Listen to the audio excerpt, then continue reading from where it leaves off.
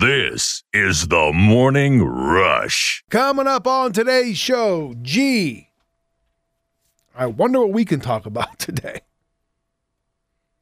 We, of course, will preview tonight's big game in Indianapolis, Gonzaga versus Baylor.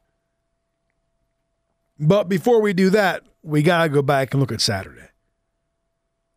Was that game, UCLA Gonzaga, the best college basketball game ever? We'll discuss. We'll see how the Bucks, O's, and Nationals did in the opening weekend of Major League Baseball. Well, we know what the Nats did, which was nothing. Speaking of Major League Baseball, did the league make the right move by moving the All-Star game out of Atlanta? And I don't even want to talk about it, but I guess we have to. We'll talk about that and more coming up in the next 2 hours of this show. Good morning to you. How the heck are you? So glad to have you on board. So glad you could take some time to tune in and hang out as we kick off yet another essential work week.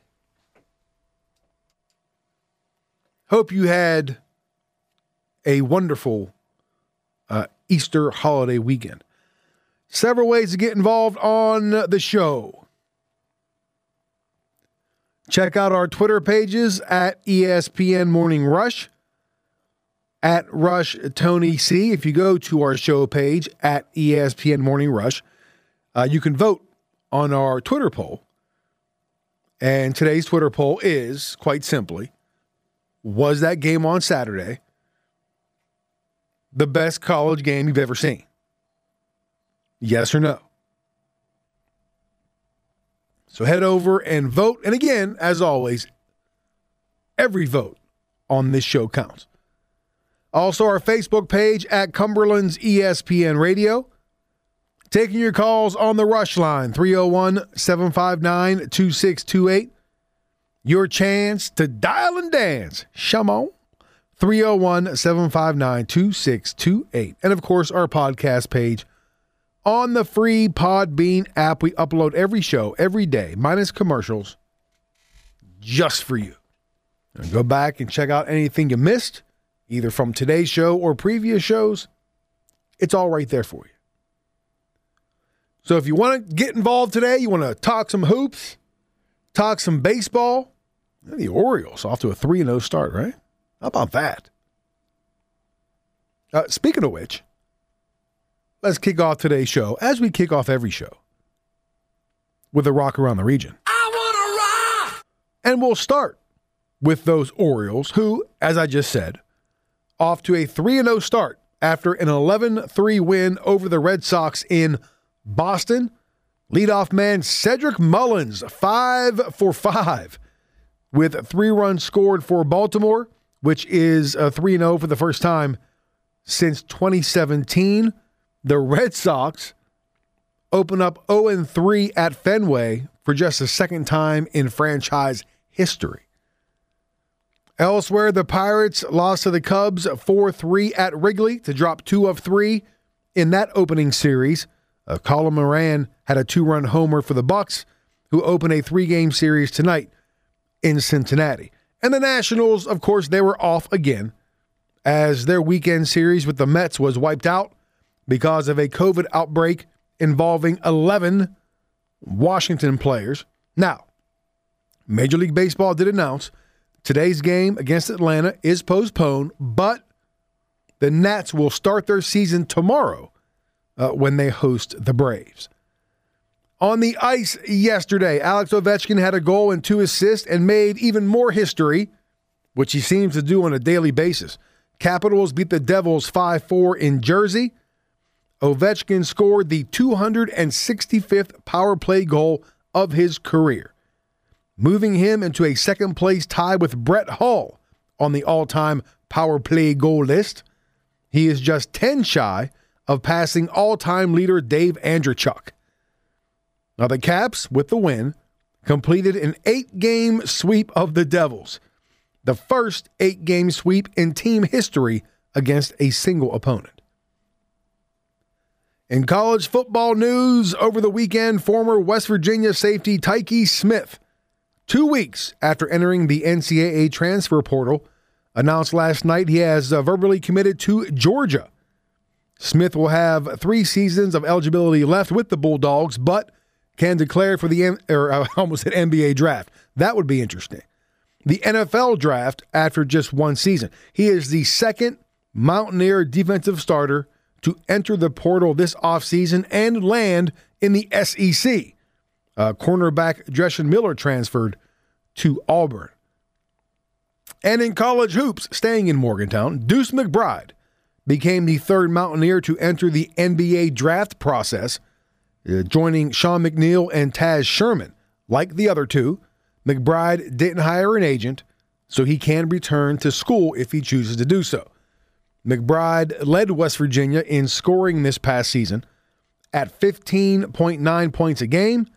He also led the team in assists, steals, and 3-point shooting percentage. He, out of those 3, if any of them would officially enter the NBA draft, he would be the one, I would think.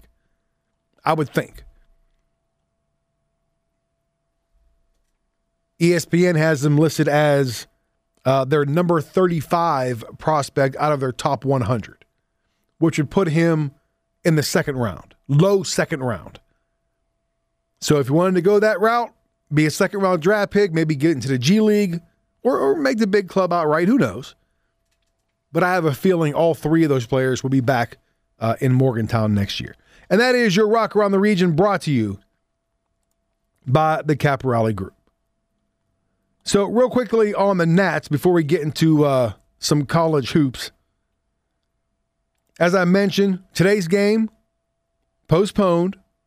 Tomorrow, the Nationals will finally begin their season when they host the Braves. 2nd year in a row, the Nationals were bitten by the COVID bug. Remember last year, Juan Soto missed a bunch of time. He missed the opening week or weeks of the season because he got COVID. And now an outbreak last week, as I mentioned, involves 11 Washington players. Major League Baseball issued a statement last night saying the most recent round of test results of Nationals personnel included no new positives. So all of the Nationals eligible personnel will be able to participate in baseball activities at Nationals Park today, and they can play tomorrow. With more on that, here's Nationals GM Mike Rizzo. The 4 players who are positive continue to isolate and are doing well. Any symptoms that they may have been experiencing have subsided. They're feeling much, much better, and that's a good thing. We had 1 additional player and 1 staff member added to our quarantine list. That was by the D.C. Department of Health, bringing our total number of players in quarantine to 7, plus 2 staff members. They're doing well, and they continue to test negative. So there you go. Things are looking up for the Nationals. Not so much for the Braves, by the way, because they're 0-3. You can say they didn't play this weekend either because they were swept by the Phillies. And they managed to score a total of 3 runs in that weekend. Can you believe that? 3 runs in a 3-game series against Philadelphia. So Atlanta 0-3 out of the gate.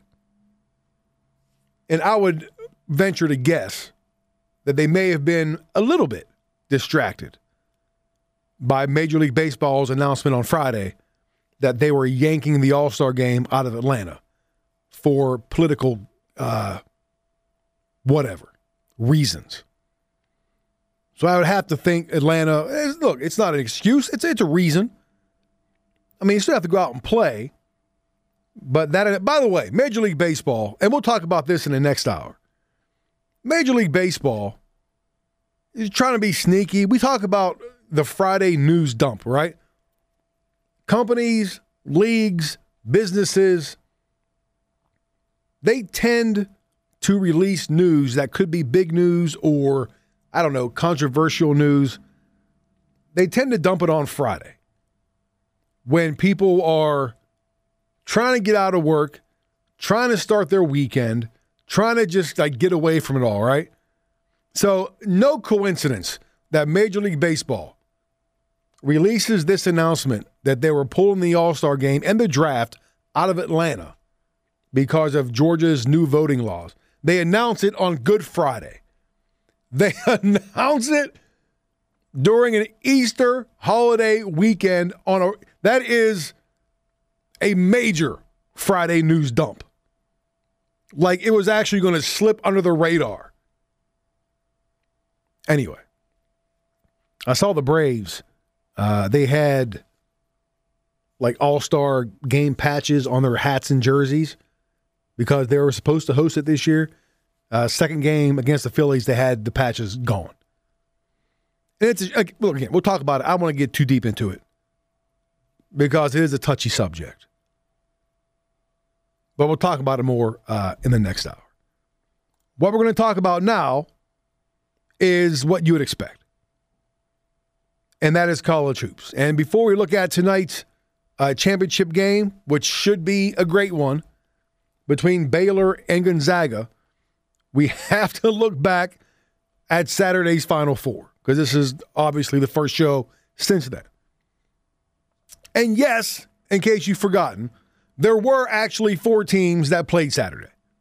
There was actually another game before the overtime classic between UCLA and Gonzaga. Baylor was just flat out dominant against Houston in that first game of the day. And to me, it was to a lot of people, especially Houston fans, it was a letdown. Because if you don't have a dog in the fight, if you don't have any personal rooting interest, you just want to see good games, right? You just want to see good, competitive games in the Final Four. Although, I guess you could say the second game more than made up for what we saw in the first game. And the first game was over by halftime. It was just done. It was one of those games where when the first half ended, you can walk away, find something else to do, turn on a baseball game or whatever until it was time for the second game. Houston, which had one of the better man-to-man defenses in the country, they couldn't stop Baylor. I mean, it was 45-20 at the half. 45-20. Baylor, just every time you looked up, they were making a three-pointer. They couldn't miss. And that 25 points, largest halftime lead at the Final Four in 18 years. And the 4th largest in Final Four history. And then they just cruised to the 19-point win. After it was over at halftime. Baylor shot 46% from a three-point range in the game. They made 11 of 24, and they held Houston to just 38% shooting overall. And what you saw in that game is you saw the stark difference between a team from the Big 12 and a team from the American Athletic Conference. No disrespect to the AAC, no disrespect to Houston and what they accomplished this year. I'm not trying to be disrespectful, but there is a difference between the Big 12 and the AAC, and you saw it on Saturday. You saw the difference between a team in Baylor that had to, first of all, go through the COVID pauses this year and try to bounce back from that. Go through a grueling Big 12 schedule, and then go through teams like Wisconsin, Villanova, and Arkansas to get to the Final Four. Then you had a team in Houston, again, played in the AAC, and faced all double-digit seeds in its run to the Final Four. Baylor was the first single-digit seed Houston played all tournament, and it showed. It showed. The game was it was a laugher, again, unless you were a Houston fan. And at that point, I thought, this whole Final Four is going to be a dud.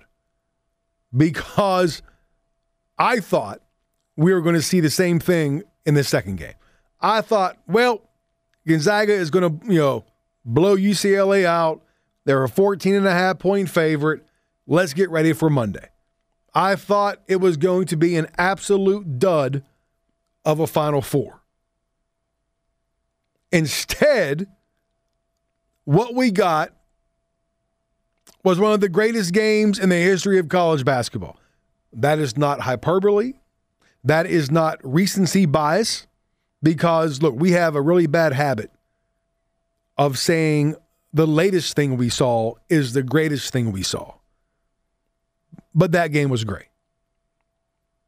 That game was fantastic.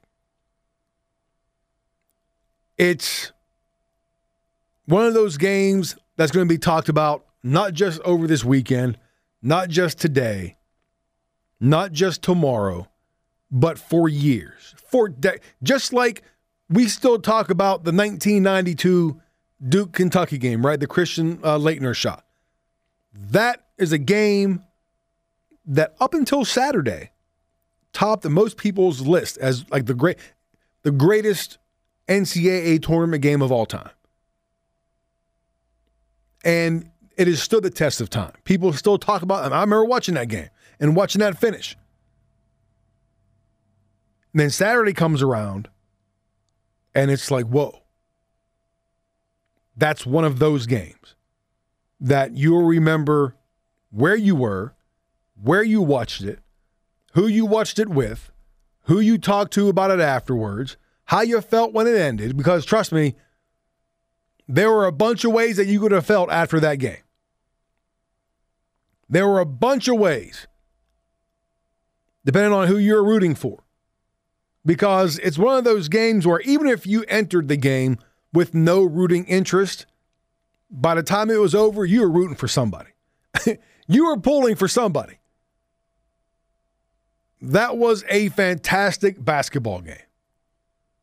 Something that I never saw coming. I thought Gonzaga was, I kind of had my thoughts in reverse. I thought Baylor and Houston would be a much better game.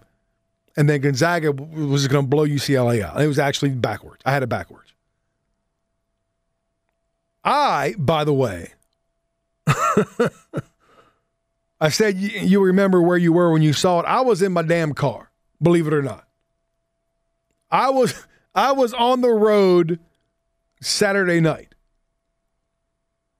And I'll never live it down. I'll never live it down. And I have to fess up. I have to admit it. One of the greatest games ever played, and I missed the second half in overtime because I was in my car. Why? Well, I'll tell you when we come back, and I'll also tell you how frustrating it was trying to find that game driving through the mountains late Saturday night without satellite radio. That was good times. Stick around, more college hoops talk on the way. 102.1 FM, AM 1230 Cumberland's ESPN Radio. This is the Morning Rush. We're talking UCLA Gonzaga and that instant classic on Saturday. And I said it's one of those games that we'll be talking about for a long time. You'll remember exactly where you were. And I was in my car. I was in my car. I was at my mother-in-law's for Easter dinner on Saturday. And I had to be in here yesterday to work for another station in our building. So I rolled out Saturday night to come back home. Because, look, I'm not one of those people who can get up early and leave to be somewhere else. Right? I don't know if that makes sense or not. Like, I don't like getting up early and then making a long trip just to come into work. I want to be home. Right? So when I get up, all I have to do is make the short trip into work, if that makes sense. So I knew I had to be in here yesterday at 10 a.m., didn't want to get up early yesterday to drive in to come to work. So I left Saturday night. So I watched the first half of the UCLA Gonzaga game up in PA and then hit the road. in my defense, how was I supposed to know that UCLA was going to hang in there the entire game and that it would go into overtime? I mean, really. Didn't you sense at some point like Gonzaga was going to run away with it? At some point, they were going to flex their muscle and, hey, we're undefeated Gonzaga. You're 11 seed UCLA. But it just never happened. There was one point. Gonzaga was up by 7 in the second half. You thought, all right, here we go. But it never materialized. And here's the kicker. I have a new car. And I hadn't transferred my satellite radio from my old vehicle to my new vehicle. So here I am, late Saturday night, driving through the mountains and the countryside, scanning every AM and FM station I can, trying to pick up the game like this is like 1984. You know what I mean? It was so frustrating. I'd pick up the game on one station for a while, and then it would cut out. I'd lose it. Then I had to find another station and listen to the game for a while, and then another one, and then another one. And it's already driving me crazy that I'm not watching the game, that I have to listen to it in the car. And as the game went on, I'm getting more and more nervous because I was pulling for UCLA. Before the game started, I was indifferent. I thought Gonzaga was going to blow them out. But as it went on, I wanted to see the upset. I wanted to see the 11 seed ruin Gonzaga's unbeaten season and then try to complete the improbable, go from first 4 to national champion. That's what I wanted to see. And like I said, I didn't have a dog in the fight. I don't care about either team. Couldn't care less about UCLA or Gonzaga. I didn't have any, shall we say, financial interest in the game. I'm the kind of person, I root for storylines, okay? I root for the best storylines that we can get because, well, it helps me come in here and do this. The better the storylines, the easier it is to talk about it. And when I say that, do not get me wrong. Gonzaga or Gonzaga, depending on what side of the fence you're on.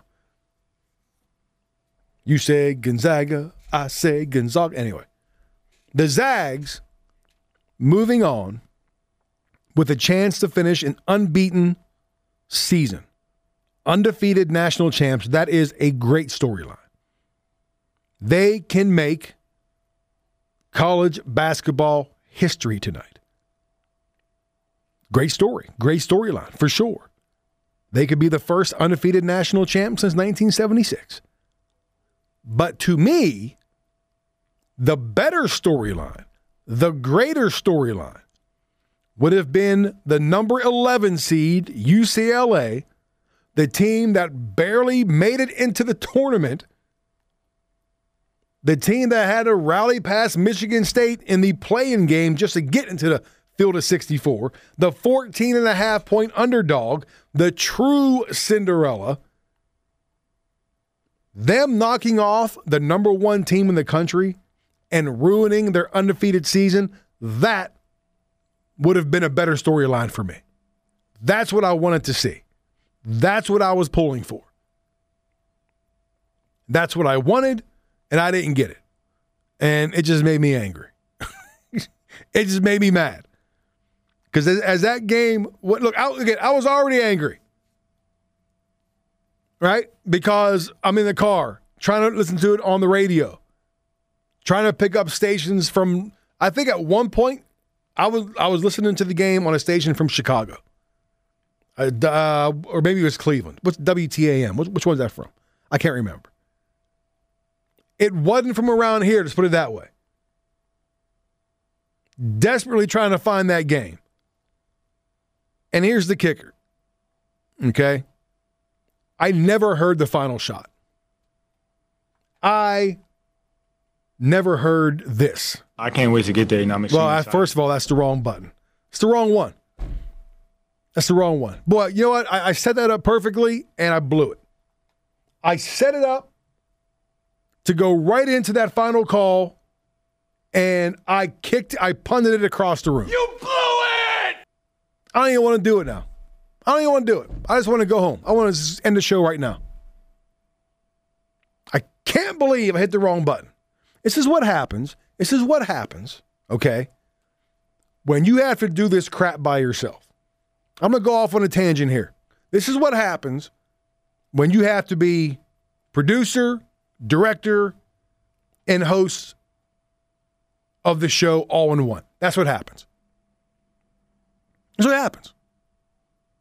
When you sit in the studio for 2 hours a day by yourself with zero help from anybody in this building, that's what happens. Because usually there's a producer sitting here and he's concentrating on all the audio clips and the sound clips because he put them in the system and he can see as I'm talking, he's looking and he's waiting for my cue, right? Give him the old finger point, like boom, hit that clip, hit audio clip 1, hit audio clip 2. Okay, he's waiting and he's got his finger on the trigger. Okay, that's the way it usually works on normal shows. But when I'm sitting here having to do all this stuff myself, that's what happens. That's what you get. All right, let's get back on track here, okay? Let's get back. Let's get centered. Let's get refocused.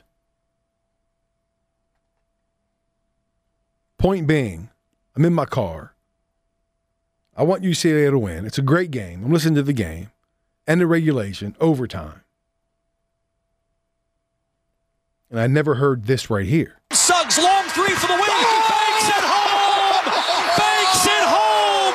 Jalen Suggs, a deep banked three to send Gonzaga one step closer to history. I never heard the final shot because I was in between stations. Never heard it. Had no clue. I heard the end of regulation when UCLA had a chance to win it. And I did say to myself at that point, when Johnny Juzang was called for the charge and the game went into overtime, I said, well, this game's over. UCLA is going to lose in overtime. I thought they needed to win the game in regulation on that last possession. And Gonzaga goes up by 5, and I thought, it's over. And then I lost the station. I lost the game. And I didn't pick it back up until Suggs' shot had already went in. I had absolutely no idea what happened. Only that Gonzaga had won. And as I'm listening to the postgame and as I'm getting a million text messages, I'm starting to piece together what happened. And I couldn't believe it. A bank shot from nearly half court at the buzzer. That's how the game ended. I'm like, are you kidding me? Are you serious? And believe it or not, that's the only thing I didn't like about the game. Well, aside, from the outcome and that I was in a car listening to it on the radio. A game that great, that was contested so tightly, both teams executing at such a high level offensively. And it's decided by a bank shot. And look, I know a lot of people loved it. I did not.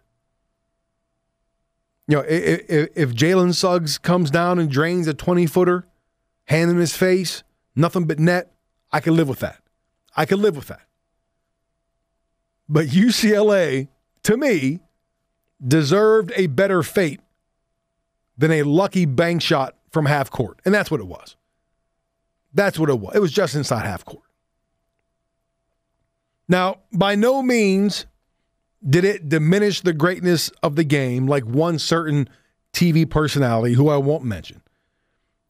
He would have you believe that the game wasn't great because of that last shot. I'm not going to go that far. Some people think that it added to the greatness of the game. I did not. I would have preferred a better ending than a lucky bank at the buzzer. But that's just me. And it was still a great game. Again, one of the greatest we've ever seen, or in my case, listened to. And there are a lot of people saying, immediately, that it was the greatest game they've ever seen, including one guy who's seen a lot of great games, CBS's Bill Raftery, who immediately put it at the top of his list. I've seen a lot of spectacular things happen, but currently that's got to be the top. Chris Jenkins made the jumper. We had the 6 overtime game with Syracuse, Connecticut. So a lot of great memories over the years of guys. Jordan's jumper in '82. I guess everything's relative to who you're rooting for.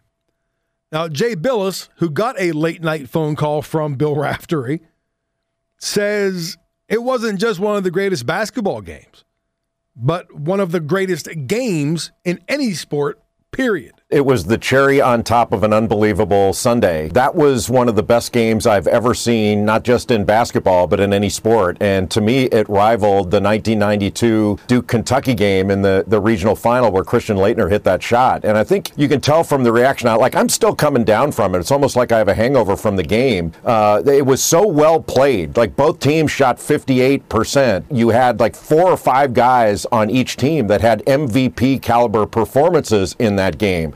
And to say it was a game for the ages has become cliche. It's one that we're going to remember forever. That's how good the game was. And, it's funny, I think when you have a game like that and you don't have many of them in your lifetime, you wind up wanting to talk to somebody about it. And I got text messages and calls last night from people in the NBA, you name it, from all walks. But the best call I got was from Bill Raftery, and it was about 2 a.m. And he had called, and usually when he calls at 2 a.m, it's for a different reason. But when he called at 2 a.m, we started talking about that game and the different plays in it and how great it was. And he said that Vern Lundquist had called him. And Vern Lundquist called the Duke-Kentucky game in '92 and said, tell your partner Grant Hill he's got to move one step back because that's the best game ever. People know the real deal when they see it. And that was the real deal.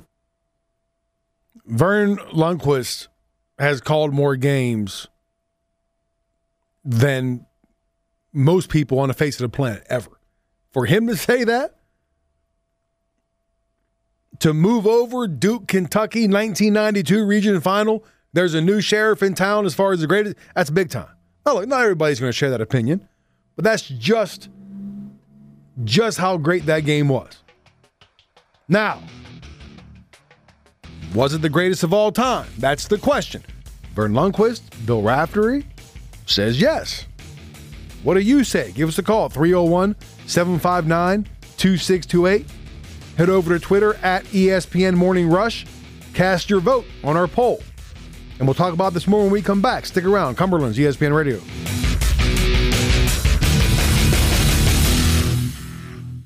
This is the Morning Rush. The second half of the Final Four, the Houston-Baylor game was a dud. Baylor rolled. And after that second game, the conversation immediately started, was that the greatest college basketball game ever? That's a pretty broad scope when you consider the number of college basketball games. Now, if you want to narrow it down, the greatest NCAA tournament game ever, that's an easier conversation to have. And look, it was a great game. The teams combined to shoot 58.2%. That's the highest percentage since the Villanova-Georgetown title game in 1985. And that's the game when Villanova shot 78% from the floor. There were 19 lead changes. Biggest lead for either team was 7. UCLA had a 6-point lead in the first half. Gonzaga led by 7 in the second. You had 9 players score in double figures. And you can just pull out so many great plays from that game. Jalen, of course, the bank shot to win it in overtime. Johnny Juzang did the putback right before that, which that'll get lost forever. He followed his own shot, put it back to tie the game back up with 3 seconds left. Suggs blocking, I think it was, who went up for the dunk? Was it Riley? Suggs blocks it, gets it, and then that ridiculous bounce pass for the layup. Now, I will say this. After Suggs blocked that dunk, he did not reestablish himself in bounds. I'm sorry, he didn't. From what I can see in the video, because after he blocked the shot, he went out of bounds. His momentum carried him out of bounds. And you have to reestablish yourself in bounds if you're the first person to touch the ball. You have, and he was the first person to touch it after the block. I watched that video. It's close. It's very close. I don't think that play never should have happened, because I don't think he ever reestablished himself in bounds to be the first person to touch it. I'm just saying. That's really the only, nitpicky thing. The charge at the end of regulation, I thought that was a good call. That's the way they've been calling it all tournament long. Again, I didn't like the outcome of the game. And if you listen to the show enough, I'm an emotional guy with a little bit of, some anger issues. I wanted UCLA, the Bruins to win. I was pulling for the upset, the underdog. And when the game was over, I immediately texted my son and I said, I hope Baylor wins tonight by 30. And I still do. It won't happen. My brother texted me right after the game. And I told him, I hope Baylor just blows Gonzaga's doors off. That's just how I felt after the game. Like I said, emotions bubble to the surface. That's what happens. I wanted the upset. I wanted the better storyline. And taking it personally, Gonzaga denied me that. Jalen Suggs' bank shot denied me that. So I hope they lose tonight. I don't hate them. I don't hate Gonzaga. I got nothing, but I hope they lose. That's just how I operate. I can't help it. It's like back in 2015 when I wanted to see Kentucky finish the season undefeated, but Wisconsin beat them in the Final Four. It made me so mad that I didn't get my storyline. For one of the few times in my life, I rooted for Duke. I rooted for Duke to beat Wisconsin in the title game because Wisconsin beat Kentucky. And much to my happiness, which I thought I'd never say in my life, Duke won the game. But hey, you don't always get what you want in life. It happens. Now the question is, was that the greatest college basketball game you've ever seen? If you watched it, if you saw it, I don't know how old you are, maybe your sample size is limited. But for me, now, look, again, understand, I didn't even watch the second half. I was in the car listening to it on the radio. It wasn't. I've been around long enough to remember NC State upsetting Houston in the NCAA title game, the championship game, on that last second putback on the air ball. To me, that game was greater. I remember Villanova. We just talked about Villanova knocking off defending champion Georgetown. Huge underdog. Nova shouldn't have had a chance to win that game. And they shot 78% from the field and they won that game. To me, that was a better game than Saturday. Maybe because of what was on the line. I heard somebody say that this past Saturday's game was better than the Duke-Kentucky game from 92 because that Duke-Kentucky game was a region final. Saturday's game was a Final Four game. That was a game to get to the championship game. So, by those metrics, Saturday's game was greater than the Duke-Kentucky game because of what was on the line. If that's the case, then you got the two games I just mentioned. You have Nova beat North Carolina on the last second shot not too long ago for a national championship. So that game was better than Saturday's game. I'm not even sure that this game was better than the Duke-Kentucky game in 92. Both were incredible games. Both were tight games throughout. Both had incredible finishes. Incredible finishes. And I said earlier, the only thing I didn't like about Saturday's game was the bank shot. It's a lucky shot. For a game to be played, for those two teams to go toe-to-toe in regulation and overtime, to play it so well, and for it to be decided by a lucky shot, a bank shot that bothered me. But Duke, Kentucky, you had Grant Hill, the long pass down the floor, the Christian Laettner who caught it, made a basketball move, turnaround jumper, swish, game over. That, to me, was a greater finish. That, to me, was a greater shot than what we saw on Saturday.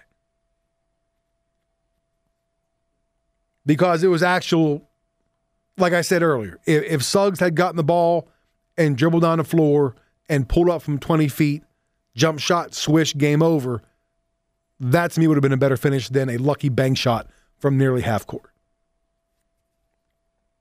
Again, not trying to diminish the greatness of what we saw Saturday. It ranks up there definitely in top 10 of all time. It's hard to say. It's only been 2 days. But I don't think it's the greatest game I've ever seen. Me personally. Maybe you. I don't know. If it was, let me know. 301-759-2628.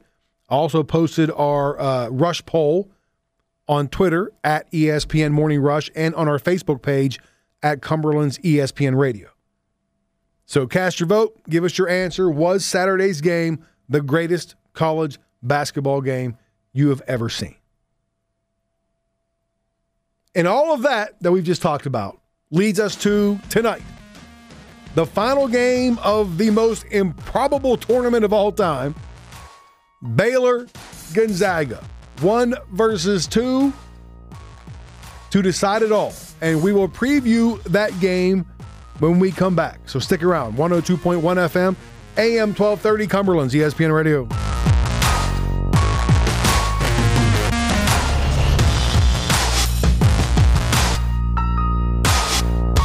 This is the Morning Rush. Tony C. in the big chair, live from the palatial ESPN studio high atop Industrial Boulevard on the south side of the Queen City, baby. A reminder, several ways to get involved on the show. Check out our Twitter pages at ESPN Morning Rush, my Twitter page at RushTonyC, our Facebook page at Cumberland's ESPN Radio. If you go to our Facebook page or you go to our show page on Twitter, we have our Rush poll up today. And it is, quite simply, was Saturday's UCLA Gonzaga game the best college basketball game you've ever seen? And if not, which one was? So cast your vote on Twitter, leave an answer on Facebook, and we'll discuss.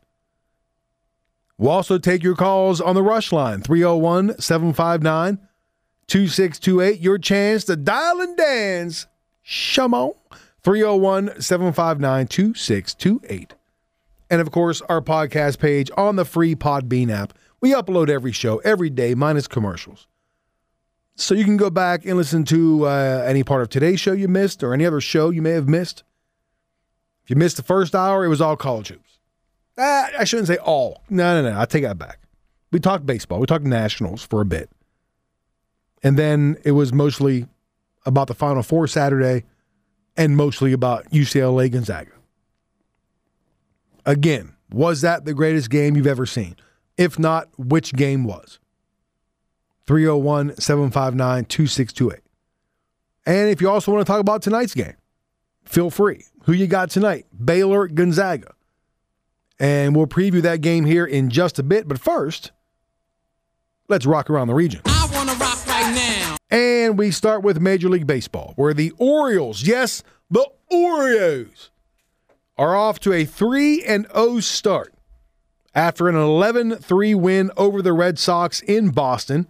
Leadoff man Cedric Mullins doing his job, 5 for 5, with 3 runs scored for Baltimore, which is 3-0 for the first time since 2017. The Red Sox open up at Fenway 0-3 for just the second time in franchise history. Elsewhere, the Pirates lost to the Cubs 4-3 at Wrigley to drop 2 of 3 in that opening series. Colin Moran had a 2-run homer for the Bucks, who open a 3-game series tonight at the Reds. And the Nationals were off again as their weekend series against the Mets was wiped out because of a COVID outbreak involving 11 Washington players. Now, Major League Baseball announced yesterday today's game against Atlanta is postponed. However, the Nats will start their season finally tomorrow when they host the Braves. Latest round of testing, no new positive cases for the Nationals.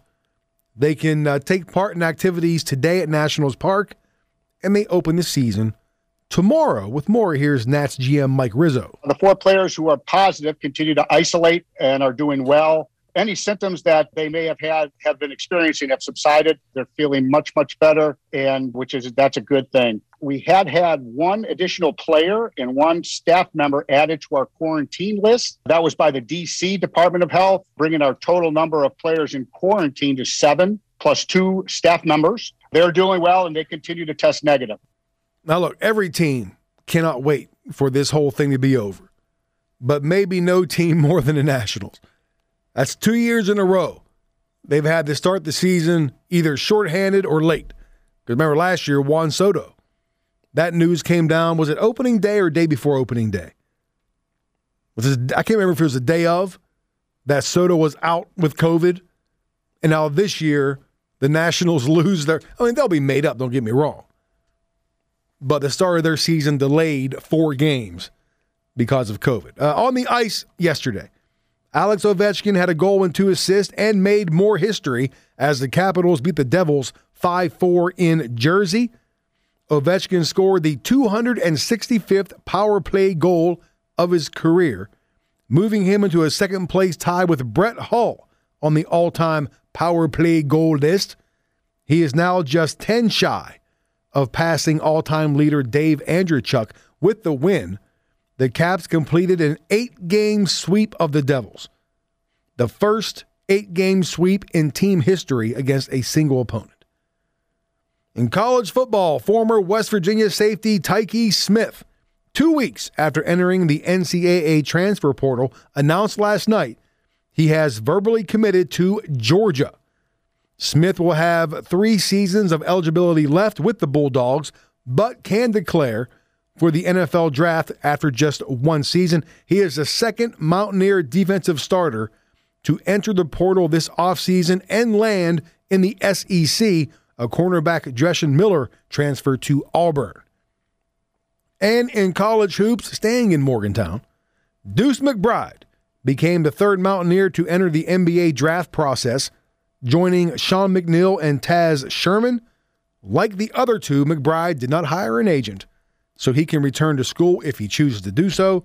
McBride led West Virginia in scoring this past season at 15.9 points a game.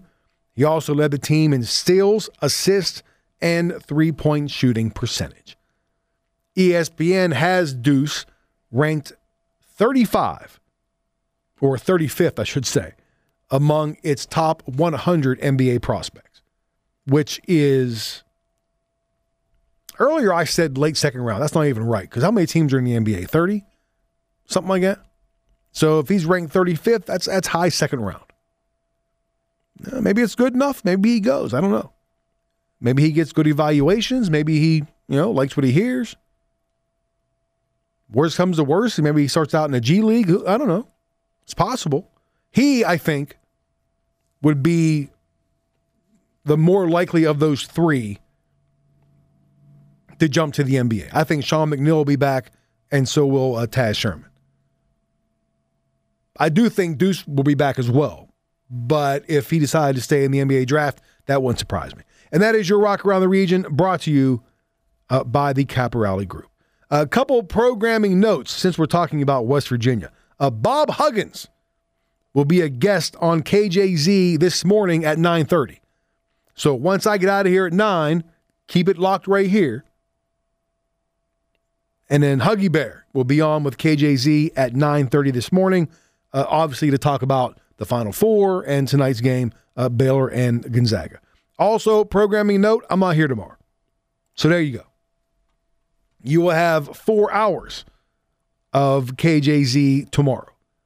I burned a personal day. Took a day off. Because we have a game tonight. So there you go. We have a road game. Road games are tough on me because, they're on the road. And we don't get back until late. We play at Moorfield tonight. And one thing, I've done it a couple times this year already, and we get back late, and I have to get up early, and it sucks, to be honest. So I was like, all right. I looked ahead at the schedule, saw we were on the road, took a personal day tomorrow. So I'm not completely miserable when I get here on 2 hours sleep. So no show tomorrow. I'll be back on Wednesday. I mean, I'm already miserable. Not because of this show. For whatever reason, look, I'm just falling apart. Let's just be real about it. Somebody told me that when you turn 50, it hits you all at once. Like, you can feel good in your 40s. You can feel good at even 47, 48, 49. But when you hit 50, it all just hits you at one time. I've been 50 for less than a week, and I believe it. It's all of a sudden, like, things change. I know this has nothing to do with being 50. Like, right now, I cannot hear out of my left ear. And I'm not going deaf. I got some kind of cloggage up there. I don't know if it's water in my ear or just like if I'm building a candle in there. I'm not quite sure. But I woke up today and I could not hear. I tried to flush it, irrigate it, whatever they call it. I don't know. And it's right now I have like zero hearing out of my left ear. So it's a little bit annoying, to say the least. Anyway. Again, has nothing to do with being 50. It just has me to do, I don't know, a little shower water in the ear. I don't know. It's probably a big ball of wax or something. I don't know. All right, so let's get back to college hoops. All right. National title game tonight. A game you can, again, hear right here on this very station. Westwood One coverage beginning at 7 o'clock. Baylor in the national title game for the first time since 1948. Gonzaga here for the second time in 4 years. This is just the fifth time in the AP poll era that the preseason numbers 1 and 2 teams meet in the championship game. And the first time since Duke and Arizona met in 2001. So it's been 20 years since the preseason 1 and 2 teams met or whatever in the title game. And it's no secret, you've been following along, they have been the best 2 teams in the country all season, right? I mean, they have been. They were 1 and 2 in the AP poll for like 99% of the year. I think Baylor fell out 1 week, didn't they? After their first loss, they dropped to number 3 for 1 week, and they were right back up in there. They're their top 2 seeds in the tournament, and they were supposed to play in the regular season, remember? But COVID stopped that. So I guess it's only fitting that they do finally get to play, and they get to settle it all on the court tonight. First time since 2005. The top 2 overall seeds in the tournament will meet for the title. Gonzaga, as we know, unbeaten, undefeated, 31-0. Baylor, 27-2. Star power in this game off the charts. Off the charts. You got Davion Mitchell, Jared Butler, Maceo Teague for Baylor. You got Drew Timme, Corey Kispert, Joel Ayayi. Did I pronounce that right? Close enough. And Jalen Suggs for Gonzaga. Suggs, of course, the hero of Saturday's game, says he can't wait to tip things off tonight. I can't wait to get there. I'm extremely excited. Again, this is something that, we put, as an accomplishment that we want to get to at the beginning of the year, and to be here, it just shows all the hard work, and effort that we put in all season long. And man, Baylor's a great team. They got great guard play. They play really hard. They have great defense. Bigs who give it their all. And play above the rim. So it's going to be a dogfight, man. There's no other way to put it. We're going to go at them. It's going to be a game of runs, and it's going to be a battle. Yeah. Both head coaches, Gonzaga's Mark Few and Baylor's Scott Drew, built those programs to where they are right now. I mean, Few's been there forever, and he's taken Gonzaga from, tournament Cinderella darling to basically a powerhouse, has he not? And my man could have left Gonzaga 100 times over. 100 times. They went from this small, mid-major, look at them making these, cute little runs to the Sweet 16. And whoever, before Mark, serious question. Before Mark Few even got there, whoever even heard of Gonzaga, right? Did anybody know who Gonzaga was or where they were before Mark Few got there? And they had those early runs in the tournament, like, this little team from Spokane, Washington, Pacific Northwest, just tucked away out there all by their lonesome, playing in the West Coast Conference, which really, to me, is the only knock against them. They play in a weak conference. And he could have left several times after building up Gonzaga, but he stayed. He stayed, and here he has them on the brink of a national title. Scott Drew, Baylor was in the depths of hell. That program was an absolute shambles. And Drew comes along, and in a relatively short period of time, has them again on the brink. And they would have been one of the favorites last year if the tournament wasn't, canceled. They're one of the favorites this year. He has done a remarkable job of turning around that program. So you have two, and again, he could probably go somewhere else, and maybe he will. Who knows? But you have two coaches who have built solid programs, and now it's paying off. One of them will be national champions tonight. Both were on game day with Reese Davis yesterday. I think it was yesterday. Well, it had to be because the games were played Saturday night. And we're going to hear from both title game coaches right now. And we'll start with Mark Few, who leads off this little clip talking about one of his superstars, Jalen Suggs. He's got the combination of just a crazy competitive, high-level competitive spirit, okay, with just a fearlessness to go for it. I mean, if anything sums up Jalen Suggs, it's to go block the 6'10", senior, roll into the rim for a dunk, grab the ball after running out of bounds, and then who the heck would try that pass at that time of a game? I mean, are you kidding me? And who can deliver it like that? I mean, and that is Jalen, he's a gunslinger, swashbuckler. I mean, he's just going to go for it. And this team, Reese, needs that because, we have Corey Kispert, who's calculated and can just kill you with skill. And Joel Ayayi is kind of a poised, silent assassin, as is Andrew Nemhard. And Drew's outgoing and can score in all these different ways. But, Jalen's just going to go for it. And lost in all that was how well he defended Johnny Juzang. Even though Juzang hit a lot of tough shots, he did a great job defending him also. Hey, listen, I have been watching Baylor for the last 2 years now. And I don't know how many people know this, but we have a former player on their staff, and we have a dear friend of ours who was a great assistant coach for us, and John Jacobs, who's been on staff down there now. So the staffs are combined. Scott and I became good friends through all this.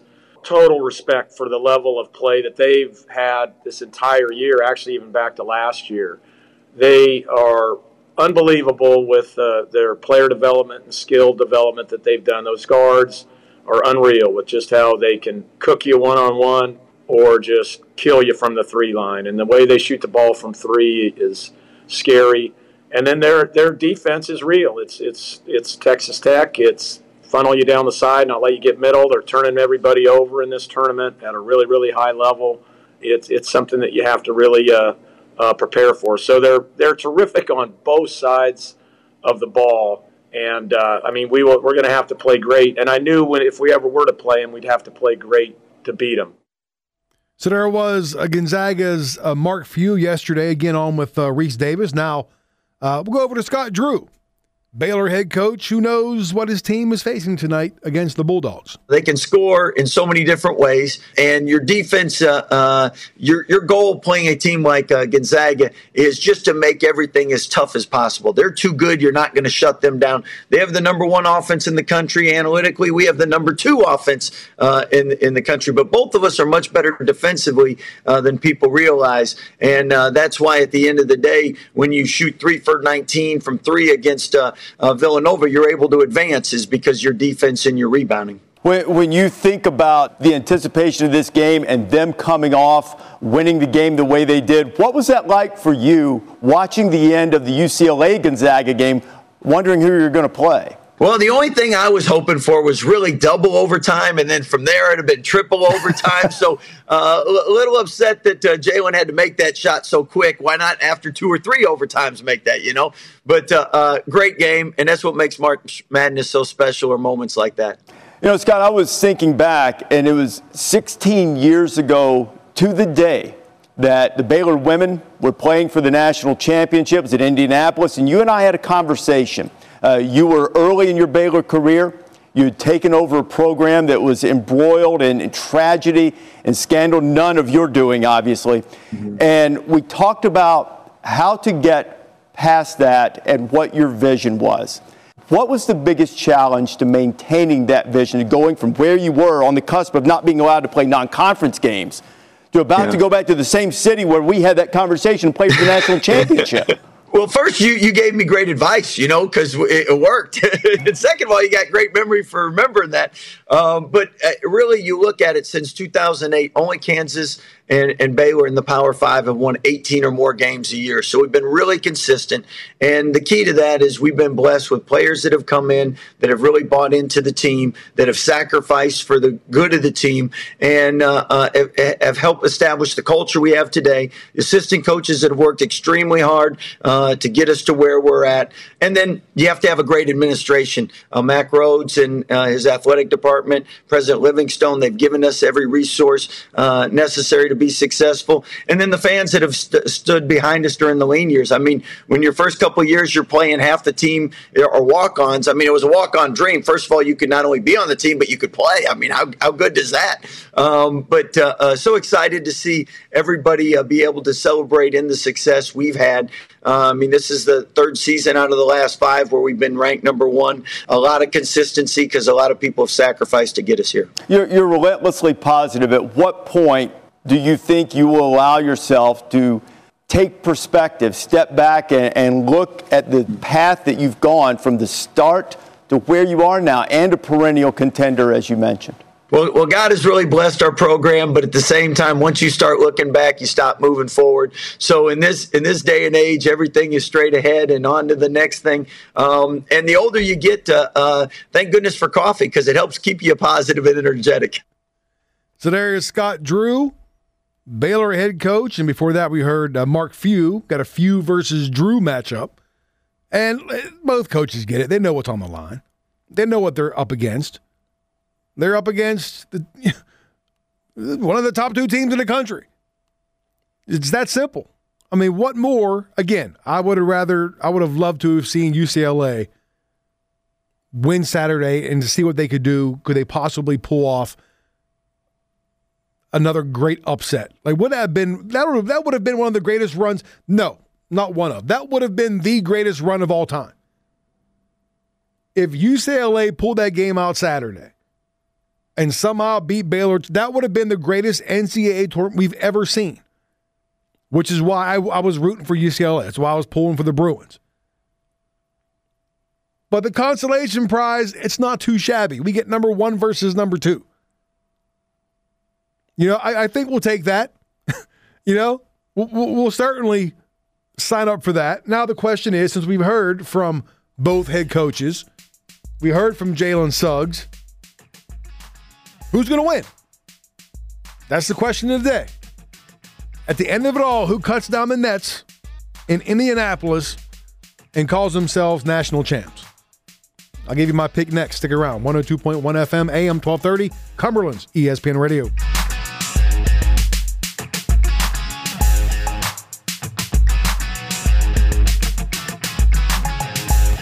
This is the Morning Rush. Title game tonight, Baylor versus Gonzaga. We'll have the game right here on the station. Westwood One coverage begins at 7 o'clock. Another programming note, an hour from now, West Virginia head coach Bob Huggins will be on with KJZ to talk more college hoops. So you don't want to miss that. So after I'm done here at 9, stick around. Half hour after that, Huggy Bear will be on with KJZ. Another programming note, I'm not here tomorrow. No show tomorrow. I burned a PD, a personal day. So it'll be 4 hours of KJZ, and I will be back on Wednesday. Don't forget, our Rush poll is up on Twitter at ESPN Morning Rush. And the poll was Saturday's UCLA Gonzaga game the greatest college basketball game you've ever seen? Cast your vote. And again, on this show, every vote counts. And on Facebook, at Cumberland's ESPN Radio, the question is also up there as well. Did I just say also as well? Does that even, anyway. Don checks in on Facebook and says the 2009 Big East quarterfinal was the greatest game he's ever seen. Syracuse beat UConn 127-117 in 6 overtimes. That game lasted 3 hours and 46 minutes. And I remember it well because I tuned in late and still saw 5 overtimes. So while the UCLA Zags game was great, Donnie Moe says that 6 overtime thriller was better. Do you have a better game than Saturday's? Leave us a message on Facebook at Cumberland's ESPN Radio or on Twitter at ESPN Morning Rush. So we've broken it all down for you. We've given you the records and how they got here and why they got here and all the names involved. And we heard from head coach Mark Few and Scott Drew last segment. So now the question becomes, who actually wins tonight's game? Who cuts down the nets and calls themselves national champions? Before I get you to my pick, let's hear what Jay Billis has to say about it. Well, the playmakers on both teams are going to decide it, obviously. And these two teams have the most playmakers of any teams in the country, and that's why they're here. I mean, we've talked all year long, Nicole, about these two teams being on a separate tier, that they had separated themselves from everyone else. We thought maybe Illinois and Michigan had joined at different times during the season. But this is what we wanted to see. And the perimeter playmakers, you can say, okay, are they going to cancel each other out? Who's going to win those matchups? All that. But the one thing that Baylor doesn't have is Drew Timme. Gonzaga's Drew Timme against Power 5 teams this year, and Gonzaga's not played a small sample size, is averaging over 27 points per game. His efficiency is ridiculous. If he goes up against better athletes, he beats them with his smarts, with his footwork, with his skill. He went up against Evan Mobley, who's going to be probably the second pick in the NBA draft, and he dominated. And Mobley is the better athlete, but he is not right now the better player. The better player in that game has been Drew Timme, and Drew Timme's been the better player in most every matchup he's had this year. In fact, I cannot think of a game in which he has been outplayed. And he had to go against Cody Riley at UCLA. Cody Riley played great. I mean, he played great, but Drew Timme was better, and he's been better in almost every game he's played this year. I can't think of one that he's been outplayed. All right, so Jay says he didn't give a prediction there, but he said the difference could be Timme, Drew Timme. That's the one guy that Gonzaga has that Baylor doesn't.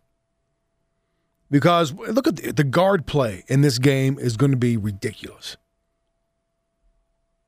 And you look at what happened on Saturday.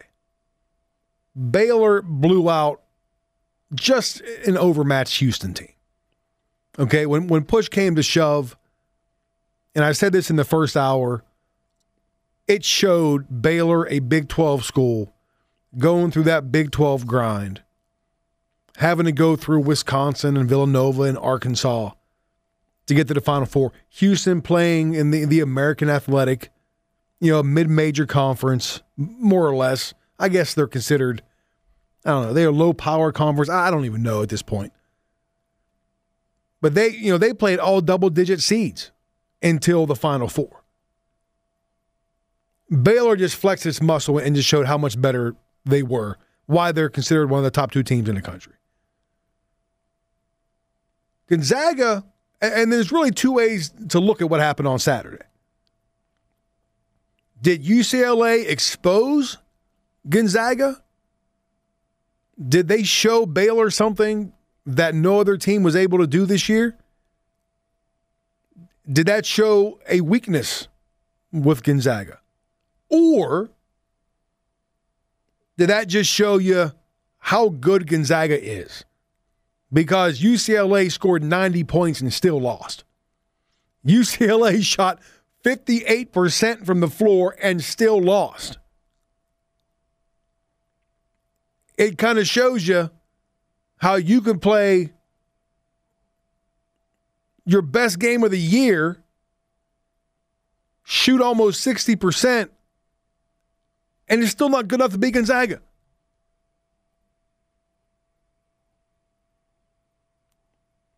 So what does Baylor have to do? Now, look, I'm not putting UCLA and Baylor in the same category. I'm just not. As good as a run that UCLA had, they're still not as good as Baylor is. But did UCLA show something? Because in that game Saturday, UCLA's 4 guards combined to score 79 of their 90 points. Right? Their 4 guards shot 56.4%. They hit 31 of 55 shots. Baylor is a guard-oriented team with Mitchell and Butler and Teague. So if UCLA's 4 guards can go off like that against Gonzaga, Baylor, they almost shot 50% from three-point range against Houston. I think it was 48%, 11 to 24. So maybe that is the crack in the armor for Gonzaga. That they that UCLA exposed that if their guards should go off, maybe Baylor can do it as well. There's also, I don't want to call it a fatigue factor, but how hard is it going to be for Gonzaga to have that emotional, thrilling, exhilarating overtime win, last second shot, bank shot at the buzzer, to go from that high, then to go, there's nowhere to go but down from that yesterday on the day off. Can they ratchet it back up tonight? Can they get back up to that? That's an emotionally draining thing to win a game like they did on Saturday. Can they turn it back on whenever the ball is tipped tonight? That's a huge question. And I also look at it this way. When we talked about Houston having a relatively, I don't want to call it easy, but if you look at the seeds, they played double-digit seeds all the way through to the Final Four. Gonzaga, the highest seed they played in the tournament was a 6 seed. That was USC. And it goes back to, and when I say this, people think I'm hating on Gonzaga, and I'm not. I'm not. It goes back to them playing in the West Coast Conference. Yes, Gonzaga played West Virginia early in the season. Yes, they played Kansas. Yes, they played Iowa. They played Virginia. They beat them all. Beat them all. So you take nothing away. It is so difficult to win every game you play, regardless of what conference you play in, regardless of where you're at, whether it's a Power 5, Power 6, mid-major. It is very, very difficult to play and win every single game of a season. So again, I take nothing away from Gonzaga. They played those, and they were supposed to play Butler, remember. But that game was postponed. And Gonzaga has to schedule that way because they know the West Coast Conference stinks. They have to schedule some pretty good non-con competition early.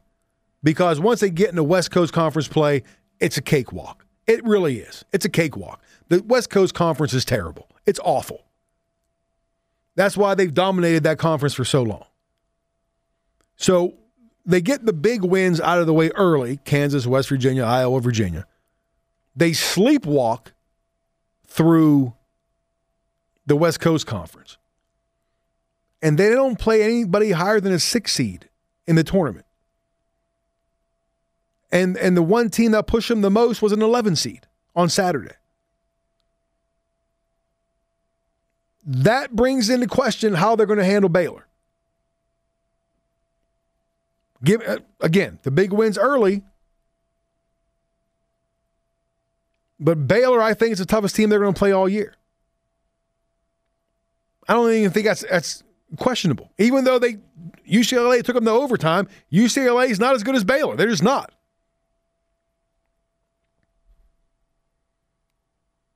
So if I had to make a pick, which I don't have to, but I will, I think Baylor wins tonight. I think their guard play, and it's going to come down to three-point shooting. If Butler and Mitchell and Teague, if they're hitting threes at a similar rate to what they hit against Houston, it's going to be hard to beat them. It's going to be hard to beat. It really will. If they're off, they're done. That's going to be the key. If they're off from three-point range, again, Baylor was the top three-point shooting team in the entire country this year. If they're off, they're finished. You live by the three, you die by the three. And that's what's going to happen tonight. If Baylor is on, they win. If they're off, they're done. But I think Baylor finds a way. I think Baylor, and it's going to be played in the 80s. If you like defense, you're not going to find much here tonight because both offenses are extremely powerful. Last time I checked, Gonzaga was favored by 4.5, which I honestly thought would be lower. So I think the 4.5 is an easy play, to tell you the truth. But it won't be easy. It's going to be a close game. It'll be decided by maybe 3-4 points.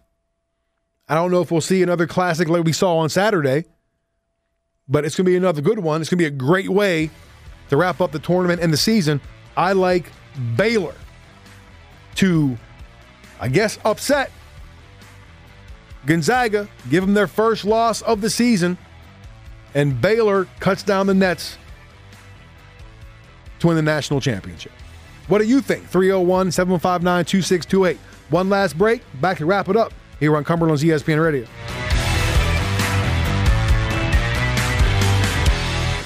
This is the Morning Rush. How can I possibly look at this read where it clearly says baseball? I got basketball on the mind, that's why.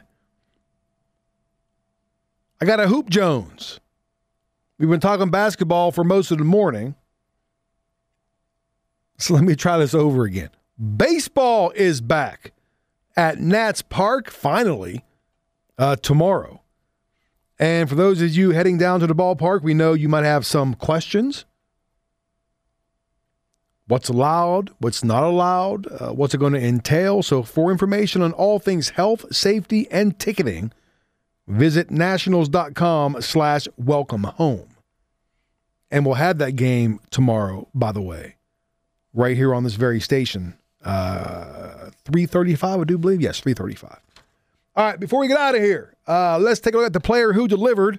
Brought to you by All Seasons Landscaping and Supply Yard. How about this guy right here? And the pitch. Swing and a ball hammered. Right field. Way back. On its way. Gone! Shohei Ohtani wasting no time. Absolutely tomahawking a fastball at the top edge of the zone.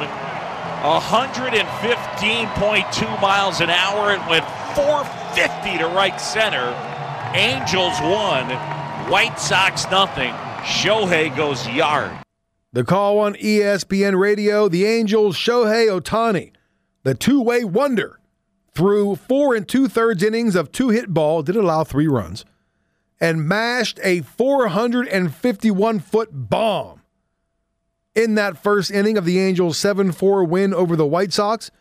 He's just the third pitcher in 45 seasons to hit for himself in a game with the DH available, and the first pitcher to bat second in a lineup since Jack Dunleavy did it for the Cardinals back in 1903.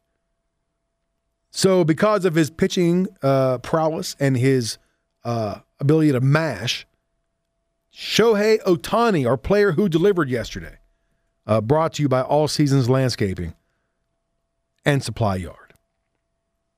All right, before we skate, news came down Friday, okay?